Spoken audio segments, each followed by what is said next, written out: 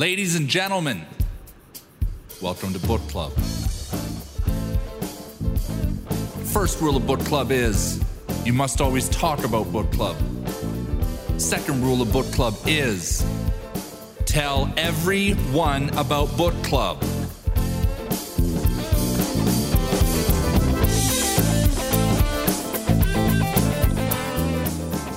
Hello and welcome to IRC Book Club. This is, I believe, the third time we've gone into talking about Always Be Hiring by the legend that is me. And we got to you and your recruiter. Let's talk about the relationship. Yes. So what I thought I'd do in this part of the book was just expand a little bit on getting results out of recruiters. And I think a lot of people forget that maybe, okay, well, I'll run a recruitment company X. Of course, they're going to want to work on my job spec. Of course, they're going to try and fill it because they work on a no-win, no-fee basis. So surely they're just going to go hell for leather. And you and I both know that it's not quite like that, is it, Mike? Not in any way like that at all, actually. I mean, the reality is finding job briefs is easy. It's never been easier. Actually, finding job briefs with clients that you can actually work with is an absolute non-starter. Because, I've got a client appointment today, actually, at 11 o'clock. Yep. Client's reached out to me, sent me his job brief. Good company, nice guy. I looked at that brief and went, wow, that's going to be nearly impossible to fill. Their requirements is ridiculous in terms of what the market offers. Yeah. And then I got into an email conversation with him and said, how many recruiters are you working with? He's working with 2 others. So you look at this requirement. Yeah. It's good company, no doubt about it. He's an excellent guy, great track record. But actually, it's a very tight job brief where he's asking a little bit too much, really. He wants too much for his money. Yeah. And on top of that, he's using 2 of the recruiters. And I explained this to him and said, that's just not going to work for me.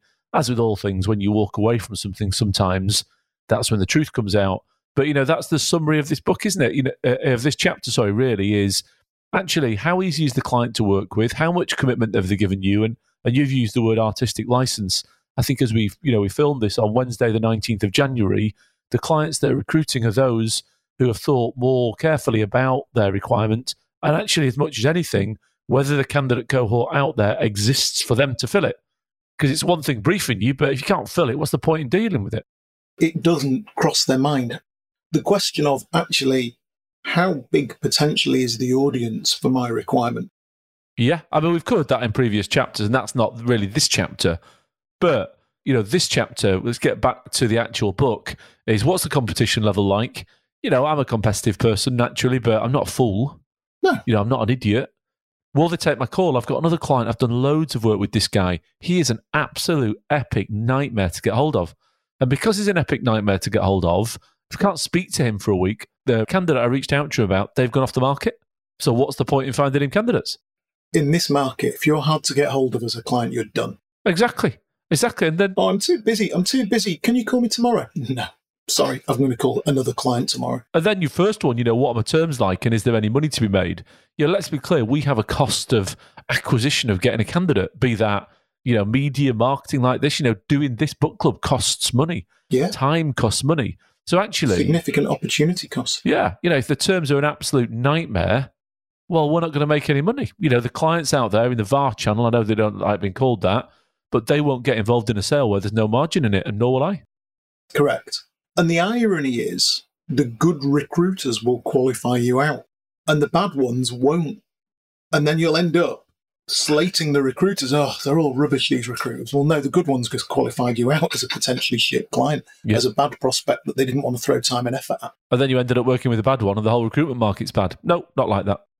Yeah. So I've broken it down into a few bits. Will the client take my call? I know it's such a simple thing, but you've got to give your recruiters face time. It's no different to selling a software solution and knowing, do I have real access to this buying influence? Like yesterday, I'm working on a job. It's not the sexiest job in the world, Mike, this job. It's selling maintenance, mate. It's high-end stuff, but it's maintenance, really. But I'll tell you, I had a question to ask the client. I dropped him a text with the question. I said, if you've got a minute, it'd be really helpful to discuss it. 10 minutes later, he was on the phone and gave me a 15-minute explanation around that question. Top client. He's a much higher priority than a couple of clients I've got that are, in inverted commas, super sexy AI, this and singing, dancing, that. He's a higher priority. because he's all over me. I've had his internal recruiter on the phone yesterday. Thanks for all your hard work. Da-da-da-da-da-da. So they've become a really high priority client. Because actually, I'm thinking, do you know what? I can work with this guy. And it moves to the next question, which does the client trust me? Well, yeah, he does. I think he knows. I've written here, will they give me a nice long piece of rope with which to hang myself? And he has. He's letting me get on with the work and do it. And then the other question is, do I trust them? Yes. Will they pay? Yeah, absolutely. And then what I've referred to is the four horsemen: HR, talent acquisition, recruiter, and the hiring manager.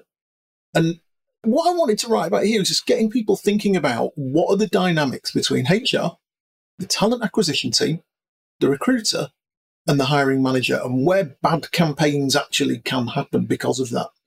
So you go. I think you were about to fire up to speak then, Mike. I was looking at this page, actually.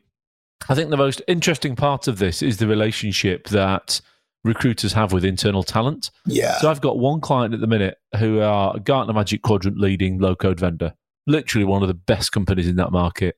I'm working with internal talent, and the relationship I've got with him is an odd one because I find the candidates and he looks after it. I don't have much to do with the hiring managers, really. But he and I have got a very straight, easy relationship. Yeah. And when I met him, he said, listen, Mike, I don't want to use you, but I haven't got any choice because I've got too many vacancies. Fine. Right. So long as we're open, and you've written about it, in an open relationship, so long as we're very clear about what we're all doing, brilliant. Absolutely fine with it. Let's set the rules out early on. But what actually happens very often with internal talent is they'll go, yeah, I've not done any work on this job at all. And then you get out into the market, they've done absolutely bloody loads of work. And every single prospect that you'd reach out to has already been touched. Loads of mediocre work. Well, doesn't matter. From internal talent perspective, they've reached out with their company name to the prospect candidate that we would have reached out to. That's it, work done. Doesn't matter whether it's good, bad, or indifferent work. Yeah. And it's not that I have an issue with dealing with talent, not in any way. And you make reference to it here, but it's actually about the openness of the relationship so we all know what we're all doing. Because if we all know what we're all doing, that's good. Bang on. Yeah. Absolutely. Tell us what our part is, and then we'll decide whether we want to be part of it. Yeah, absolutely. And then it's like you say, you end up with the crumbs off the table, don't you, from the internal talent team? Yeah, and I think any recruiter that does that is just foolish, ridiculously so. Yeah, whereas the relationship you've got with that talent guy is you're working on job specs where he's too busy to look at it and he's given you the run at it. You're not dealing with what I've referred to as the crumbs from the table. Completely, yeah. Yeah, absolutely. Or you get the internal talent team that gives the job to 1 million recruiters and they just want CVs. Yeah, and then you've got 10 recruiters all going after the same cohort. It's just a disaster nightmare that I've no interest in. Yeah, absolutely. And then what about picking interviewees? So we've got to a really key point here. We're actually at the point of the book where I'm starting to talk to clients about picking candidates to interview. So one of the things is, again, a lot of what I wrote about in the book, just getting people to be cognizant of how do you pick an interviewee? When you get some CVs, how do you decide which ones you do and don't want to see? And just being cognitive of that. How am I thinking? Well, what's actually my thought process? Most people don't know what their own thought process is. It's just gut, subconscious. Yeah, that one looks great. Yeah, that one doesn't. How do you want the CV presented to you? Do you want the recruiter to ring you? Do you want them to send you a CV? Do you want them to present it on a PowerPoint? How do you actually want to understand the skill set of the candidate in relation to all those requirements you set out all that time ago? Now, I know you and we tend to create like a little précis based on the client spec. This is why he's a match. Yeah, I mean, it's interesting. It goes back to the point of the recruiter that you've chosen. If you're paying crap percentage, briefed 1,000,001 recruiters, just expect CVs and with no input at all, because they don't have time to qualify. Yeah. They don't have time to talk to the candidates. They don't have time to understand it. If you beat the living daylights out of somebody on price, you can't expect anything more than a CV. And why should they? Why should they? Yeah, you're paying them rubbish percent. Yeah. You know, it's no different to going out and saying, I want to buy a computer server based purely on price. All right, well, you're going to deal with a crap company then. Full stop. Yeah, absolutely. Here, I've actually, what I've done, page 148 onwards, is I've actually broken down a number of CVs and how I would analyse the CV. Now, I think that for the auspices of this podcast, unless there's anything specifically we want to pick, I think we should skip through this, but it is actually a really cool section. So what I've done is I've translated CV speak over 2 or 3 CVs, and actually what the real meaning of some of those CVs are, and what the real meaning of some of the things that people say, particularly, just an example here, over 14 years direct sales and sales management experience in financial services and IT, specifically relating to business intelligence and data warehousing. I've written, what does that actually mean? Does it add any value to me as a prospective interview? Can you learn anything just from that statement? Not really. Interesting that he mentions financial services. You could be forgiven for thinking yourself to financial services sector. Could forgive a green recruiter for thinking so too. But as we actually examine the CV in more detail, you'll see they actually spent a lot of their time in their post-military career with a high street bank as a bank manager. So it's just about getting people thinking about being a little bit more detailed and actually analysing what does it mean there? Now, the challenge you've got is in the current market, I'd be careful with being this analytical, actually. When I wrote this, market wasn't like it is today, Mike. Yeah, I mean... Because I think if you're that analytical with CVs right now, you could tuck yourself out of a lot of good candidates. And frankly, no client can afford to do that in a market as candidate dry as this one. It's more than that, actually. I think if you've got a good relationship with a recruiter who you know and who they know you, CVs are relevant anyway, actually. Yes, it should be. It should be, really. Should be irrelevant. So then you're on to interviewing. Yeah. I mean, clients. And we've got some common interview scripts. The first one is the chronological historical review of a candidate's CV. People just do that because that's what they think they ought to do. Let's go through your CV. So what I'm referring to here is where the client gets the CV in front of him and he goes, right, so back in 1974, firstly, if we're referring to a candidate back in 1974, perhaps it's not quite the right candidate in this market. Let's just go back in 1997, you joined Company X. Tell me about your time there. All right, and what did you sell there? And what did you do there? And what was your target? And what did you achieve? And it's very dry. But some clients think they should just review a candidate's CV and they think that that's an interview. I think there's also this word interview is irrelevant in sales recruitment, actually. So my sister used to work at McDonald's. Yeah. She interviewed people to work there. Actually, in a sales meeting, what's happening is the client and candidate are trying to figure out whether they can work with each other. Can the candidate make money? Can the client make money out the candidate? And actually, that's not an interview. That's just an assessment of needs. And I think the term interview leads clients down the fact that they're interviewing people to go and work at McDonald's. And it's just not like that. But let's get it right. We've spent a lot of time earlier in the book talking about having a very specific set of criteria against which you're going to interview the candidate. Yeah, just get into those. So some of your other interview scripts, irrelevant questions. God, I could go on about this all day. It's just some of the questions the client asks are just ludicrous. They're either ludicrous or completely irrelevant. Yeah. Pressure interviewing, hate that. I think it was one of your clients, or indeed a company that was a prospect, whichever way you look at it, pressure tested a candidate in an interview. I can tell you right now, if somebody pressure tested me in an interview, I'd just walk out and say, I'm not into this, I don't care. I'll tell you what's interesting, Mike. We were talking about a company this morning that have a very stringent interviewing process, almost too good in a way. And actually, that's a little bit of a pressure interview, really. Yeah, it's very passive-aggressive what they do. Yeah, it's pressure interview. Very passive-aggressive. They're not aggressive, but actually, if you knew what you were listening to in the questions that they ask, very passive-aggressive. And then you've got others, interrogation, getting sold to, forgetting to sell, interviewing in dumb locations and environments. One of the problems with it, it's very easy when you've puffed up your first management job, you've got all that power of being a sales leader, and all of a sudden you want to turn the tides on people. It's very easy to get into the habit of interrogating a candidate, of almost feeling like it's the FBI. I'll tell you now, if you try hard enough, you will find a hole in every candidate that sits in front of you. Well, interesting. Referring back to the meeting I've got today, yeah, we're paying X basic. We want somebody on X basic who's hit target. Oh, great. They've hit target. Yeah. They're on the same basic as you're paying. They're going to leave.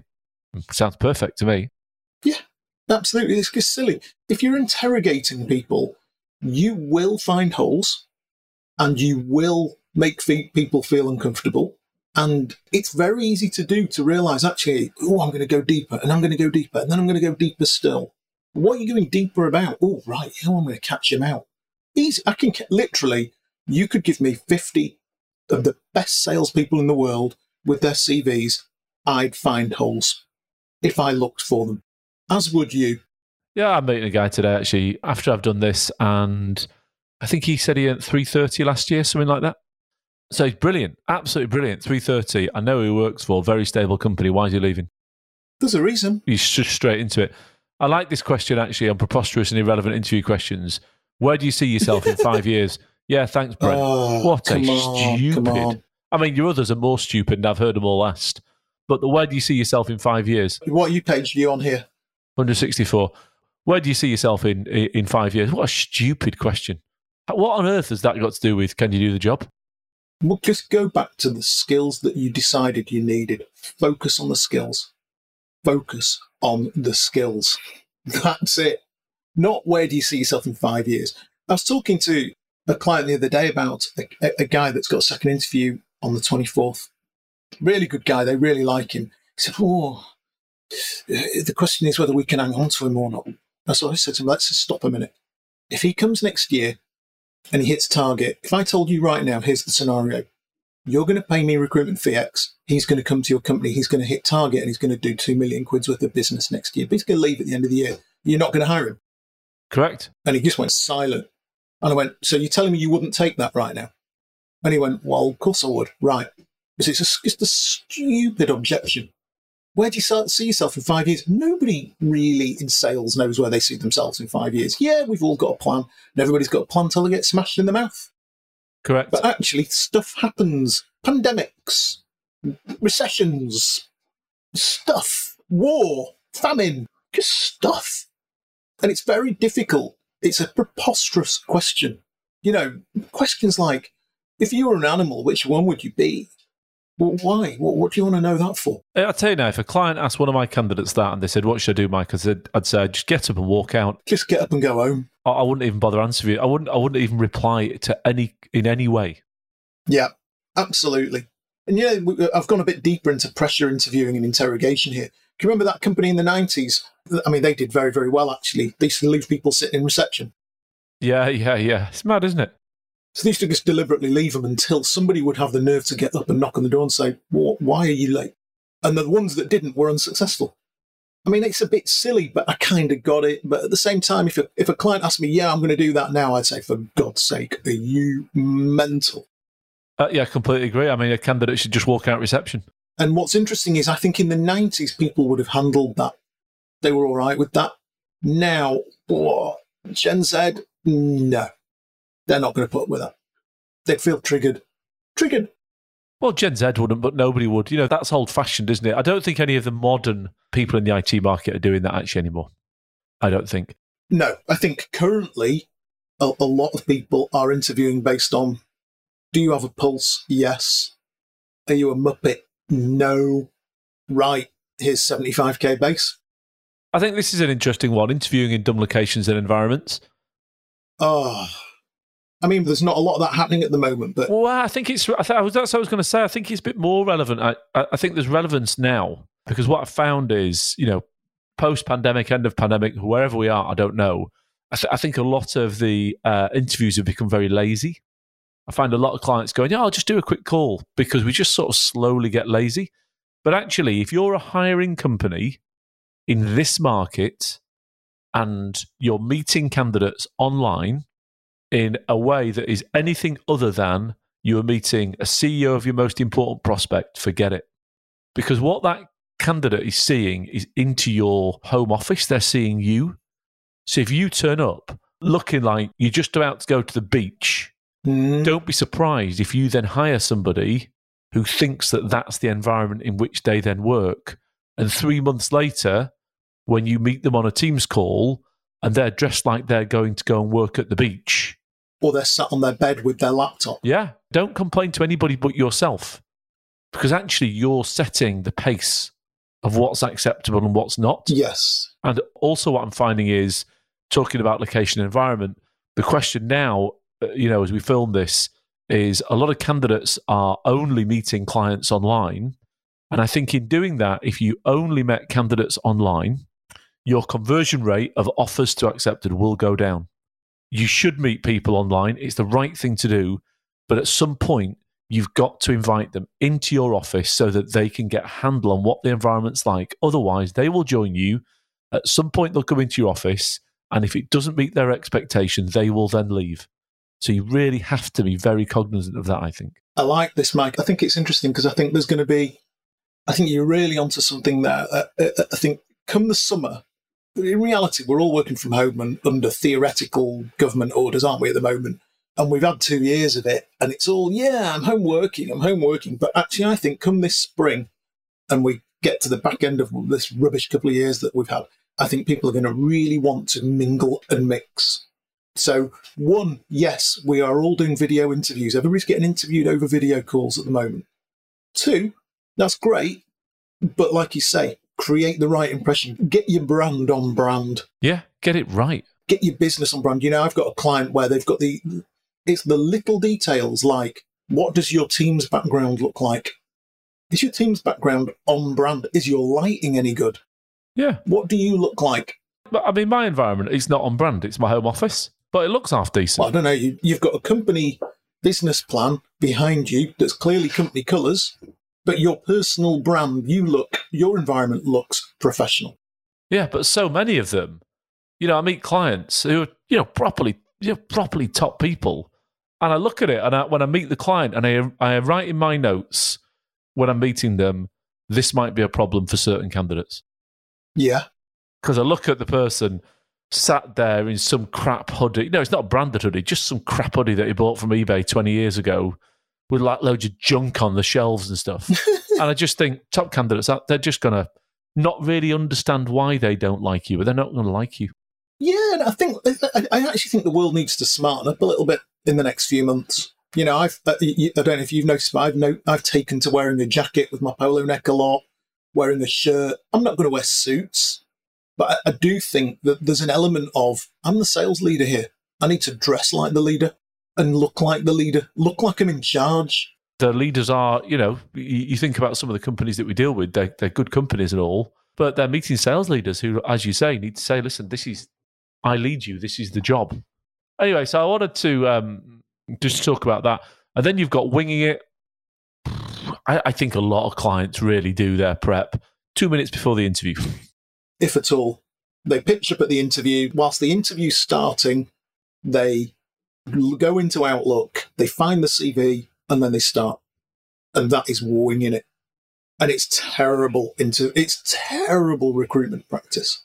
I completely agree. Now, one thing I want to talk to you about, which I am not a fan of, and I'll explain why, is STAR. Situation, task, action, result. It's okay. I tell you why I hate it, is because if you're not good at it, it just sounds like it's a scripted interrogation. Yeah, and I have alluded to that here in the book. That I think the key thing with STAR and using competency-based interviewing is it's an art, point one. Point two is, if you do not have rapport with that candidate, and what I'm talking about is real rapport, if that candidate is not sat there really, really, really wanting to work for you, it's a terrible idea. If the candidate really wants to work for you, it's actually a scintillatingly good idea. But anywhere in between the two, first interview, terrible idea. But interviewing for competencies is the right thing to do, Mike.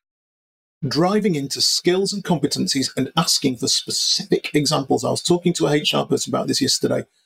Salespeople are full of shit. They just are. Yeah, tell me about a time you won a deal. Well, if I had a deal like that, this is what I would do. Right, give me an example of a deal that you actually personally won and explain to me how you employed this X skill in relation to that deal. How did you do it? That's good interviewing. And a lot of people don't quite distinguish between future, past, and present. And the good candidates, if they've got real track records, they will be able to tell you about deals they've won in relation to the competencies that you ask them. But like you say, the problem with STAR is people read a shit book on competency-based interviewing. They have no rapport with the candidate. And where they really screw up is they haven't established that the candidate wants the job first. If you haven't established that, it's a sucky idea. The good interviewers, they start the interview process by getting the candidates salivating. Then you can ask them what they want. You can do what you want to them then. I actually personally think a better method of doing that, I have a few clients like this who get through the STAR interview, but just in a very subtle way. Very subtle. Correct. So they'll pick something out on the CV and say, I says you told HSBC, tell me about that. All right, fair enough. And how'd you get into it? I bet that was difficult. And they can do the whole star thing without it being an interrogation. Well, absolutely. Because you've got 10 questions. Well, if you're a smart guy and if you've got an interview that starts at 3, your interview starts at 2 or 2:15 or 2:30. Now, if you've done a good job on all the things we've talked about earlier on in the book, notably analysing your key performers and creating a specific set of key questions around the criteria that you realise are what makes your key performers successful, you can then look at the candidate's CV and you can think, right, question 1 is competency X, right? They're my questions I want to get into this interview. And then I want to assess the candidate based on those key issues. And I'm going to mark them out of X, and I'm going to use my scoring system that we talk about earlier in the book. You don't have to go situation, task, achievement, result. What you can do is ask your questions and then look at the answers and dig gently around it. Where it fucks up is where some 21-year-old HR person who's been on an interviewing course comes in and uses STAR to the letter without really winding it subtly into the process. That makes for awful interviewing. And candidates, because in this market in particular, candidates walk away. You're absolutely right. The candidate shouldn't know they've been through a competency-based interview. They shouldn't have a Scooby. One of my favourite interviews ever, I don't know if she's still in recruitment actually, was an internal recruiter called Louise Gallant. Yeah, she was good at it. Absolutely superb. The interview feedback from her, I always thought to myself, wow, you've bloody got that right. I thought, wow. And I got talking to her about it one day. She said, yeah, I'm banging to STAR. I said, it doesn't strike me you ask STAR questions. She said, no. I do ask STAR questions. I just dress them up nicely. And the candidates would always go, oh, she was lovely. I had a great chat with her. And actually, I always thought, all right, okay. And they would all say that, whether they'd nailed the interview or not, but she got right to the bottom of them. I always thought she was a fabulous interviewer, Louise Gallant. But I've written here, the professional interviewee should be under no illusions that they are going to control the meeting. So it's little things. I'm on page 190 now, Mike. We're getting to the business end. Start with rapport, highlight the meeting agenda. So what you're going to find is really good salespeople will try and control the meeting, and rightfully so. So they bloody should. Hardly any do. But the best ones will. Best ones will, but let's not mislead the listeners. Hardly anybody's going to do that. Yes. We've got a candidate that we're working with at the moment who's classically trained, a little bit longer in the tooth. I've organised an interview for him this week, and the young lady who's just taken over as the talent acquisition person in the business messaged me yesterday. She says, he's asked me for a meeting agenda, right, for the interview. So I rang her back. I said, what's that? She says, what is this? He's asked me for a meeting agenda. It's an interview. I'll tell you the agenda. I'm going to interview him. I said, that's a good sign. That's what he does with customers. He's a sales professional. He gets an agenda before he shows up. But not many of them will try, but the good ones will try and get an agenda and then will try and drive the meeting towards the agenda. Now, actually, I think he'd have been better off suggesting a meeting agenda. I think he'd have been better off getting past the first stage and waiting until he was talking to a decision maker, actually. Correct, because he hasn't realised he's over-egging his pudding, isn't he, a little bit? Well, he hasn't done any research, has he? He hasn't thought, what does that person do and what do they want? He's meeting the decision maker in the same interview, but he shouldn't have messaged her. He should have messaged the decision maker. That's fair enough. So you've got here a final word on cadence and closing the candidate for the next stage. I think this is a very fine balance, actually, because I think if you as a client close too heavily, too quickly, you give too much power. And I think if I was a candidate, actually, and I got too heavily closed too quickly, it would make me nervous. I think the balance to find, and I've got a client, a lady who you know I'm talking about, Johnny, who I rate has been one of the very best. What she does, I don't know how she does it, I've never seen her interview, but she manages to take the applicant to a point at which they want to close her, and then she lets herself be closed with a little tiny objection, just to keep them pushing. Personally, I think in this market, speed kills. Speed is everything, and intensity is everything. We lost a candidate this week to another company who've come up with mental money. They've been fast, but I'll tell you what, I was talking to him the other day. They have sold their bollocks off. They closed it. I said to him, you've been closed. And he went, yeah, I have. They've closed you. They've closed you, and now you feel like you can't move and you're taking that job. And he went, yeah, but they've offered me 90k base, a boatload of stock, and the offer's really good, so I'm quite happy to have been closed. And actually, I kind of agree that it's about getting your power frame right and not losing control. There's a balance between, please come and work for me, I'm needy, and driving the campaign at a pace level, an intensity level that means you don't lose the candidate. But I think a lot of that is about setting your stall out very early on in terms of what our process is this. I don't think a lot of the clients communicate with the candidates very early on what the process of interview is. I don't think it's even that. I think in this market, Mike, you just got to whisk them off their feet. Candidates' feet. If you've got a good candidate sat in front of you in this job market, that candidate's feet should not touch the ground. They shouldn't touch the ground. If you've finished an interview and that candidate hasn't got another interview in their diary and you've not closed each other, it doesn't matter who's closed who. The good recruiters now, the really best ones, the ones that will win, they'll be the ones that will say, right, get your diary out, we're meeting again. Put another meeting in the guy's diary, close them, sell to them. And that meeting should be within hours of the first meeting. The perfect recruitment campaign right now looks like Monday first interview, Tuesday second interview, Wednesday third interview, Thursday job offer, Friday acceptance, Monday resignation. 2 weeks later, they start with your company, or a month later, they start with your company. And in between that, you should be all over that candidate, because that's how competitive it is out there, particularly in certain levels of the market. That client we're talking about, where you've got your favourite client, they are in the fight of their lives for some of these candidates. I've got 4 candidates in my diary this afternoon. Every single one of them looks awesome. Every single one of them will have 5 interviews with 5 world-class enterprise-level software vendors whose value proposition to them as potential employees will be brilliant. Which one will they end up at? Well, I'll try and exert maybe a little bit of influence, but in reality, that's not our business model now. So they're going to end up at the one, they'll get offered all of them. They will end up at the company that sells their bollocks off the best. The one who actually gets the interview process, whisks them off their feet. And that lad we lost on Monday, he got whisked off his feet, Mike. His feet didn't touch the ground over about a week and a half. And our client just couldn't cope with that. Couldn't cope with the pace. So I get your point, which is there's a power frame issue here, which is you don't want to lose control. But at the same time, in this market right now...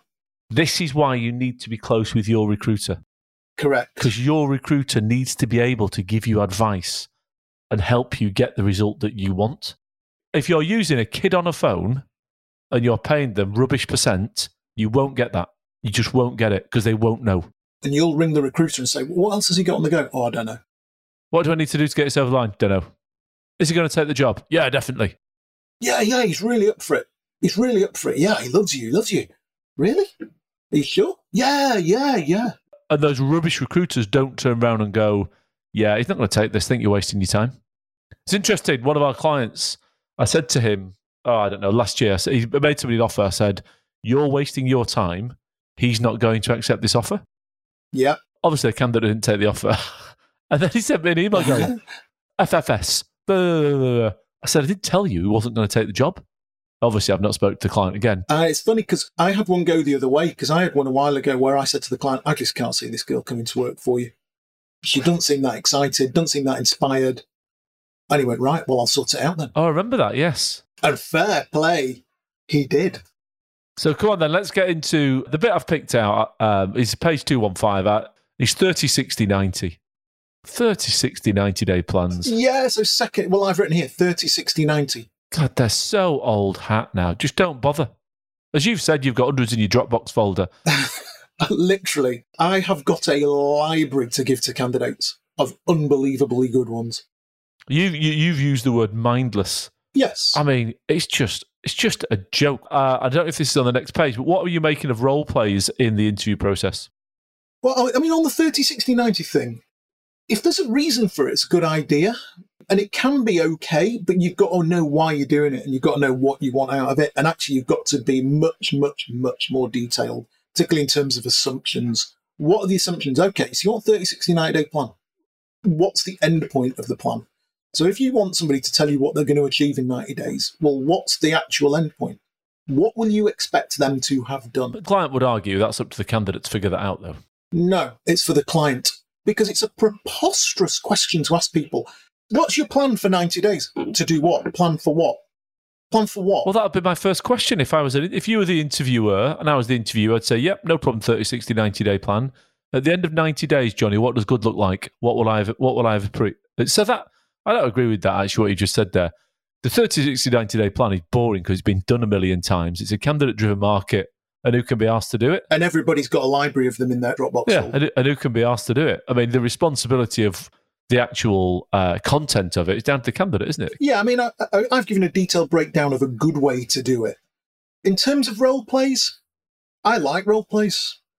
The problem with role plays are candidates don't like it. You've put it here, the play is the thing. I mean, I'm with you. I like it. The candidates don't like it. They're getting warmer to it, though, I must say. They're getting warmer to it. Problem with a role play is it finds people out. Yeah, it does, yeah. 100%. That's the problem. You will find people out, and it goes back to what I said earlier. You'll find holes.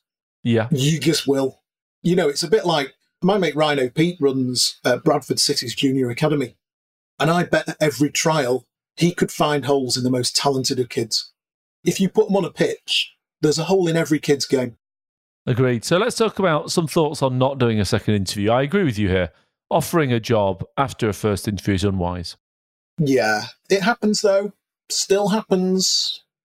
People do it. It's just desperate. It's just desperate. It's desperate. It's marrying at haste, repenting at leisure. It's just not smart. And there is an element. I was working with a client just before Christmas. Unfortunately, the candidate, actually, the family all got COVID, and one of whom was very sick and she had to pull out. They were in love with her at first interview, and they were just going to make the process very easy and offer her a job. And actually, my advice to them at the time was, no, she needs to work to get that job, or she won't want it. It will all be too easy. If you offer her a job now, it will have been too easy. And when things are too easy, people are smart and they go, ooh, that was a bit easy. Completely agree. And then what about testing, Mike? I was just trying to go into that. Testing's a funny one. Because when I look at some of the companies that we deal with, or that we used to deal with advanced computer software a lot, we've placed a lot of people there, and they went down a testing route. I think probably one of the first big IT companies in the UK to actually get really involved in the testing process, really. Yeah. And at the time, a lot of the candidates didn't like it. But actually, I think if it was me and my money, it's what I would do, with the caveat that I wouldn't want it to get in the way of the interview process. No, and the problem with it is when it becomes a be-all and end-all. Yes, I agree. With advanced, it was a pass or fail. It was a be-all and an end-all. In reality, if you passed the test and then you turned up to an interview and weren't a dick, you got a job. Pretty much.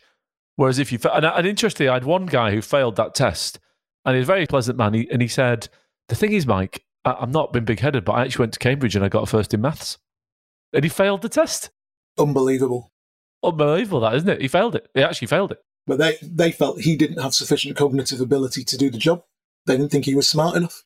Yeah, and let's be fair there, we don't deal with them anymore, but they're pretty successful, I would think. I imagine. I just don't deal with them enough to know, actually, but I would have thought they are. Yeah. I mean, that's a Vista private equity group thing. Yes, it is, yes. Cognitive ability testing. Just hire smart people. But I think testing's a good idea. We do it. We do cognitive ability testing because we believe that smart people will always beat thick people. End of. Well, I'm on page 235, and there's lots of things about the offer that I think are important. Yes. You've put here package. It's an easy place to screw it all up. Isn't it just? It absolutely is. Because I think sometimes I find when clients make the offer, they deflate the candidate. Yeah. The candidate gets all excited because it says salary banding, 70 to 100k basic, and then the candidate gets offered 75. Correct. And they think, well, why haven't I been offered 100? Yeah, it said 75 to 100 on the package. But a lot of that is about controlling expectation throughout the process. Yes, and as you say here, in fairness, it's about understanding exactly where they're at. So I'm on 75k basic, 8k car. You offered me 75k basic, 6k car. Well, I've just dropped $2,000. Oh, and I get private health and you haven't offered that. So I'm now $5,000 out of pocket to come and work for you. How does that work? Yeah, and a lot of that is based on the information that the interviewing client actually had in the first place. And a lot of that, going back to these kids on phones recruiters, is because they don't ask the question. Yeah. So if you don't know the answer to that before you make your offer, you stand a good chance of making a mistake because at best you're guessing that the offer is going to be good enough. Correct. The accuracy of that data is paramount. I think so. And the next part you've put here is, are they out of work and how quickly can they start? Yeah. I think that's a good point. Now, a lot of the candidates are not out of work at the minute. So that has a different effect. But, if you're making an offer to somebody 3 days before Christmas and they're out of work, the conversion rate of that offer is going to be higher. 100% that's the case. And I like what you've done here, Johnny. We've sort of like got a Gartner Magic Quadrant. Can I say that? Well, I just have. But a Gartner Magic Quadrant style matrix that I think sums it up fairly well, really. On which page? 235, that's on. Oh, yeah. High, low, high. So based on pain and competition and desirability. So you've got competition on the left and pain on the top.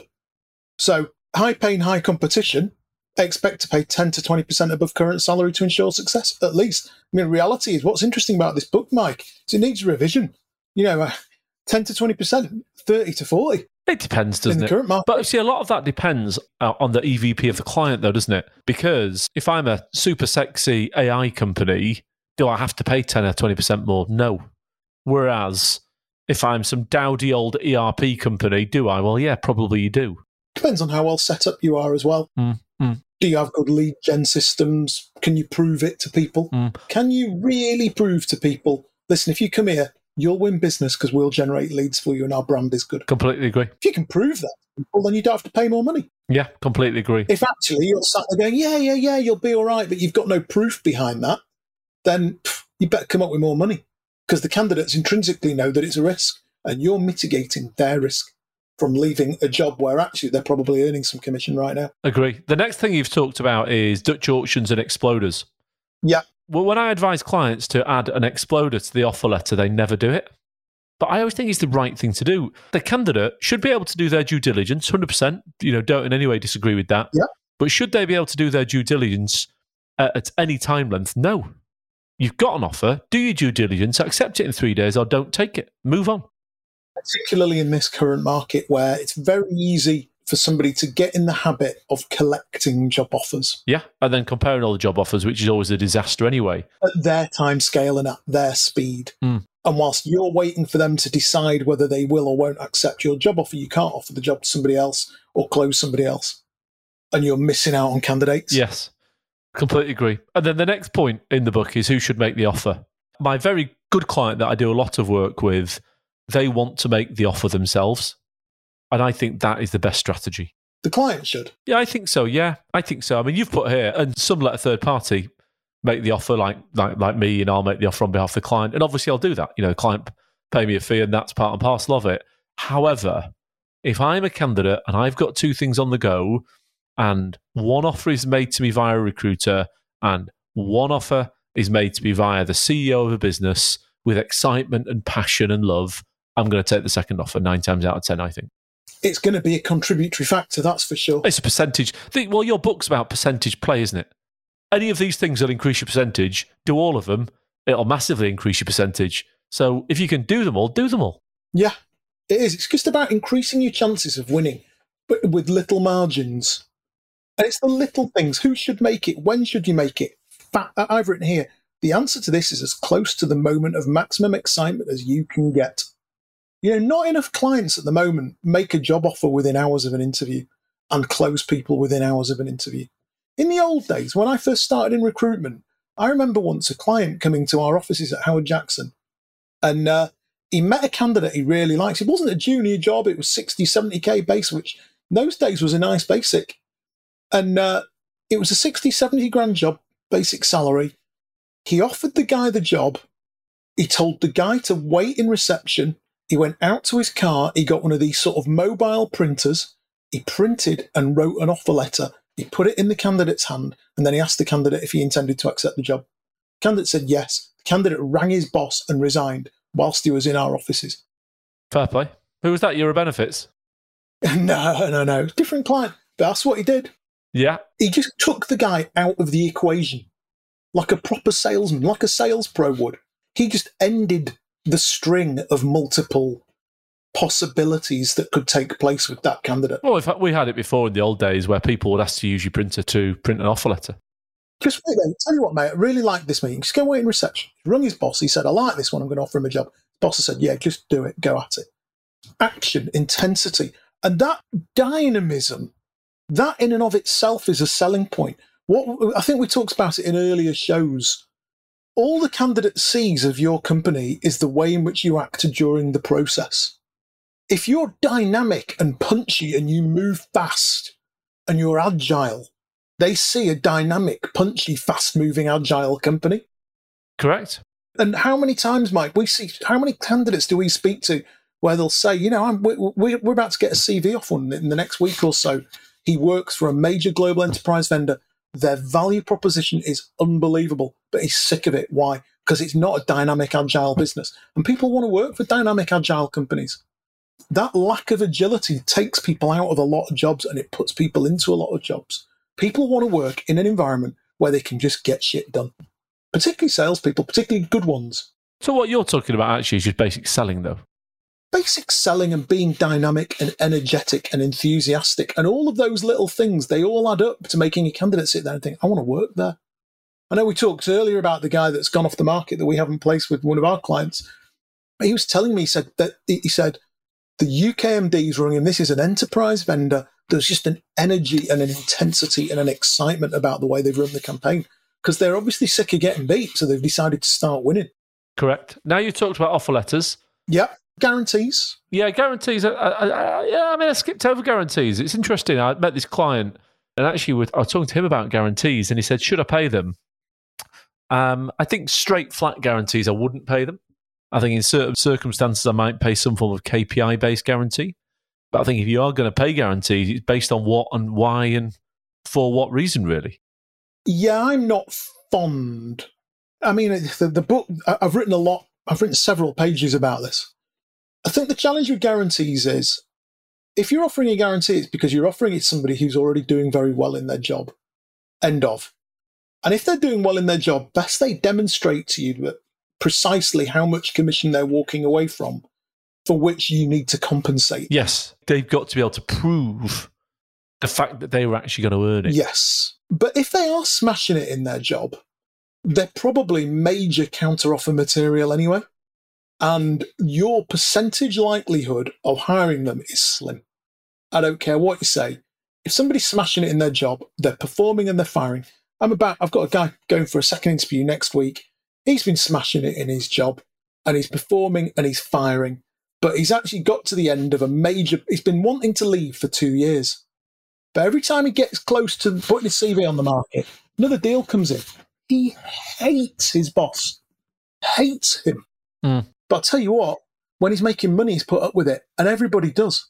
People do. Yes, of course they do. Of course they do, yeah. So actually, if you're offering guarantees, you're probably offering guarantees to somebody who probably hasn't earned that much money. And I reckon if we could do a detailed study between, okay, let's look at the amount of placements in which somebody's offered a big fat guarantee versus actually the basis upon which you should have offered it, and whether it was an enticement or whether it was to compensate missed commissions. Most of them are enticements. Yes, they are. And I get it, it's competitive out there. And okay, if you can throw money at the problem and entice somebody with money, yeah, okay. There's an argument for that. But what I also find is companies that offer guarantees usually have weak value propositions, and the guarantee increases expectation on the candidate. Yes, I do completely agree. And the length of tenure of people who are given guarantees is nearly always very short. It'd be interesting to get some stats on that. I don't know about that, but it would be interesting to get some stats. I spoke to a fella on Monday who I just thought was dreadful, who got offered a preposterous basic salary and a big fat signing on fee to go to a company we've done a lot of work for, actually. And he was only there 8 weeks. And he told me some cock and bull story about how their offering wasn't quite ready, so he decided to depart. Personally, I just think that they've hired him, milked him for info and binned him. Yes, maybe. Well, you just don't know, though, do you? I mean, I know the company in question, and I think subsequently they've struggled to recruit, and there's a tinge of desperation about it, because actually he wasn't really that good a candidate either, I didn't think, when I looked at his background. So let's talk about offer letters. I mean, people just read the book. Just read the book on offer letters. The long and short of it is, the summary of your book is, and I said this to somebody a while ago, the offer letter has got to be a document that you are proud of. If you are giving somebody an offer letter, it's because you think that they're going to generate you £1 million of revenue. If you were trying to win £1 million contract, what would your proposal look like? That's what your offer letter's got to look like. More than that, Mike. there comes a point where you have to shift into humanity and warmth and making them feel. I always say to clients, there's a shifting point. If I talk to clients around offer time, I always say there's a point in which, and I say the same thing to candidates, there's a point at which you shift psychologically from working for the company that you work for emotionally to working for your new boss. Agreed. They're gentle shifting sands that take place over about a week. The boss that you work for today, Mr. Candidate, he ain't your boss the day you resign. He's no longer your boss. And the smart clients become the candidate's new boss before the guy's even thought about resigning. They build that warmth, that relationship, that friendship, comradeship. You don't mean they keep selling, do you? They keep selling until the guy is sat at his desk having already made his first week's worth of cold calls. And even then they keep selling until the guy's been there 6 months. Yeah. And actually the really great sales leaders, we all know, they keep selling the job to the salespeople every day of the week, every year. They do. I mean, what you're talking about here, and it says it somewhere in the book, I'm sure, is about the fact that the candidates go through a phase of buyer's remorse. It's just inevitable, isn't it? And at that point, then they're at the weakest. Weakest, most nervous, most frightened. To understand how emotional it is, just because these are callous sales guys on a 100k base, don't think for 1 minute it's not unnerving to give somebody their resignation. It is. Do you know what's interesting? I once placed a guy years ago, absolute top guy, and he was an animal, this guy, when he was a client. I mean, a proper lunatic. And placed him, signed his offer letter, accepted, resigned. 2 weeks after he'd resigned, before he'd started, he said, Mike, I'm a bit embarrassed, really. I said, why? He said, you know, I'm always really aggressive with you when you're prospecting me and stuff. I said, yeah. He said, I resigned and they've just ignored me and I don't know what to do. I said, how long has it been going on for? He went, 2 weeks. I said, when did you hand notice in? He said, 2 weeks ago. I said, what's happened? He said, nothing. They've just sort of ignored it. And I mentioned that because he was a brutal, tough bugger, this guy. He will have been upset. It's upsetting, is that shit. And it's upsetting having to resign.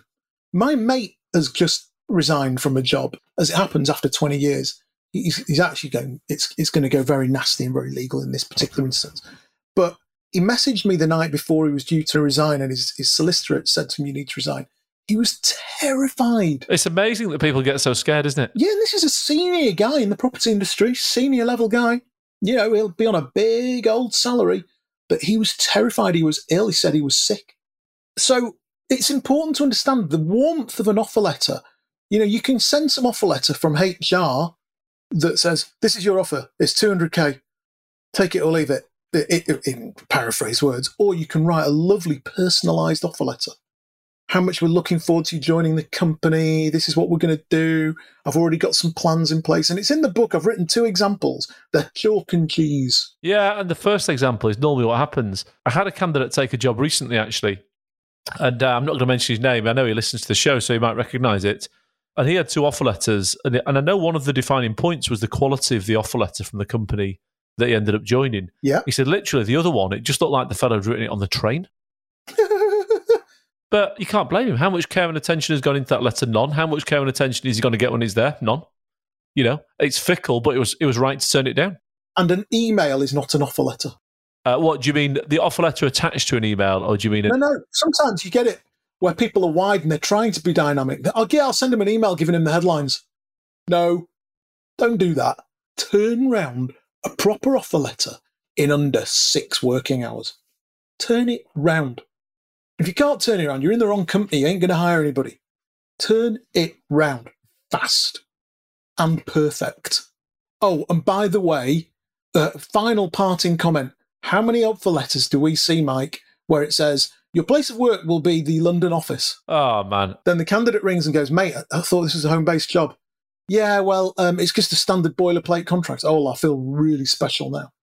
And then the candidate says, can you amend it? Because if it's down as my place of work as the London office, then actually I'm paying my own expenses to get to London. And I live in Manchester. Often that's just a mistake, though, isn't it? But it's a mistake, Mike, yeah? An honest error. But I reckon it's a 7 out of 10 job offers error. Yes, I agree. 7 out of 10. And it's just another reason to throw some doubt into a candidate's mind when they've got 4 job offers on the table. It's just another reason. Just another little flick around the ear to sow doubt. No, it's another point of percentage, isn't it? That's what it is. Yeah. Just another, it's another half point, another 1 point. Oh, God, yeah. And then the offer letter. So it's process driven and HR don't know their arse from their elbow. Ugh. That's what it's going to be like working there, is it? Correct. Completely agree. And then the other offer letter comes in. Your place of work will be home. It would be great to see you in the London office every now and then, though. All right. So I get expensed for going to London. Brilliant. That's clear. Completely agree.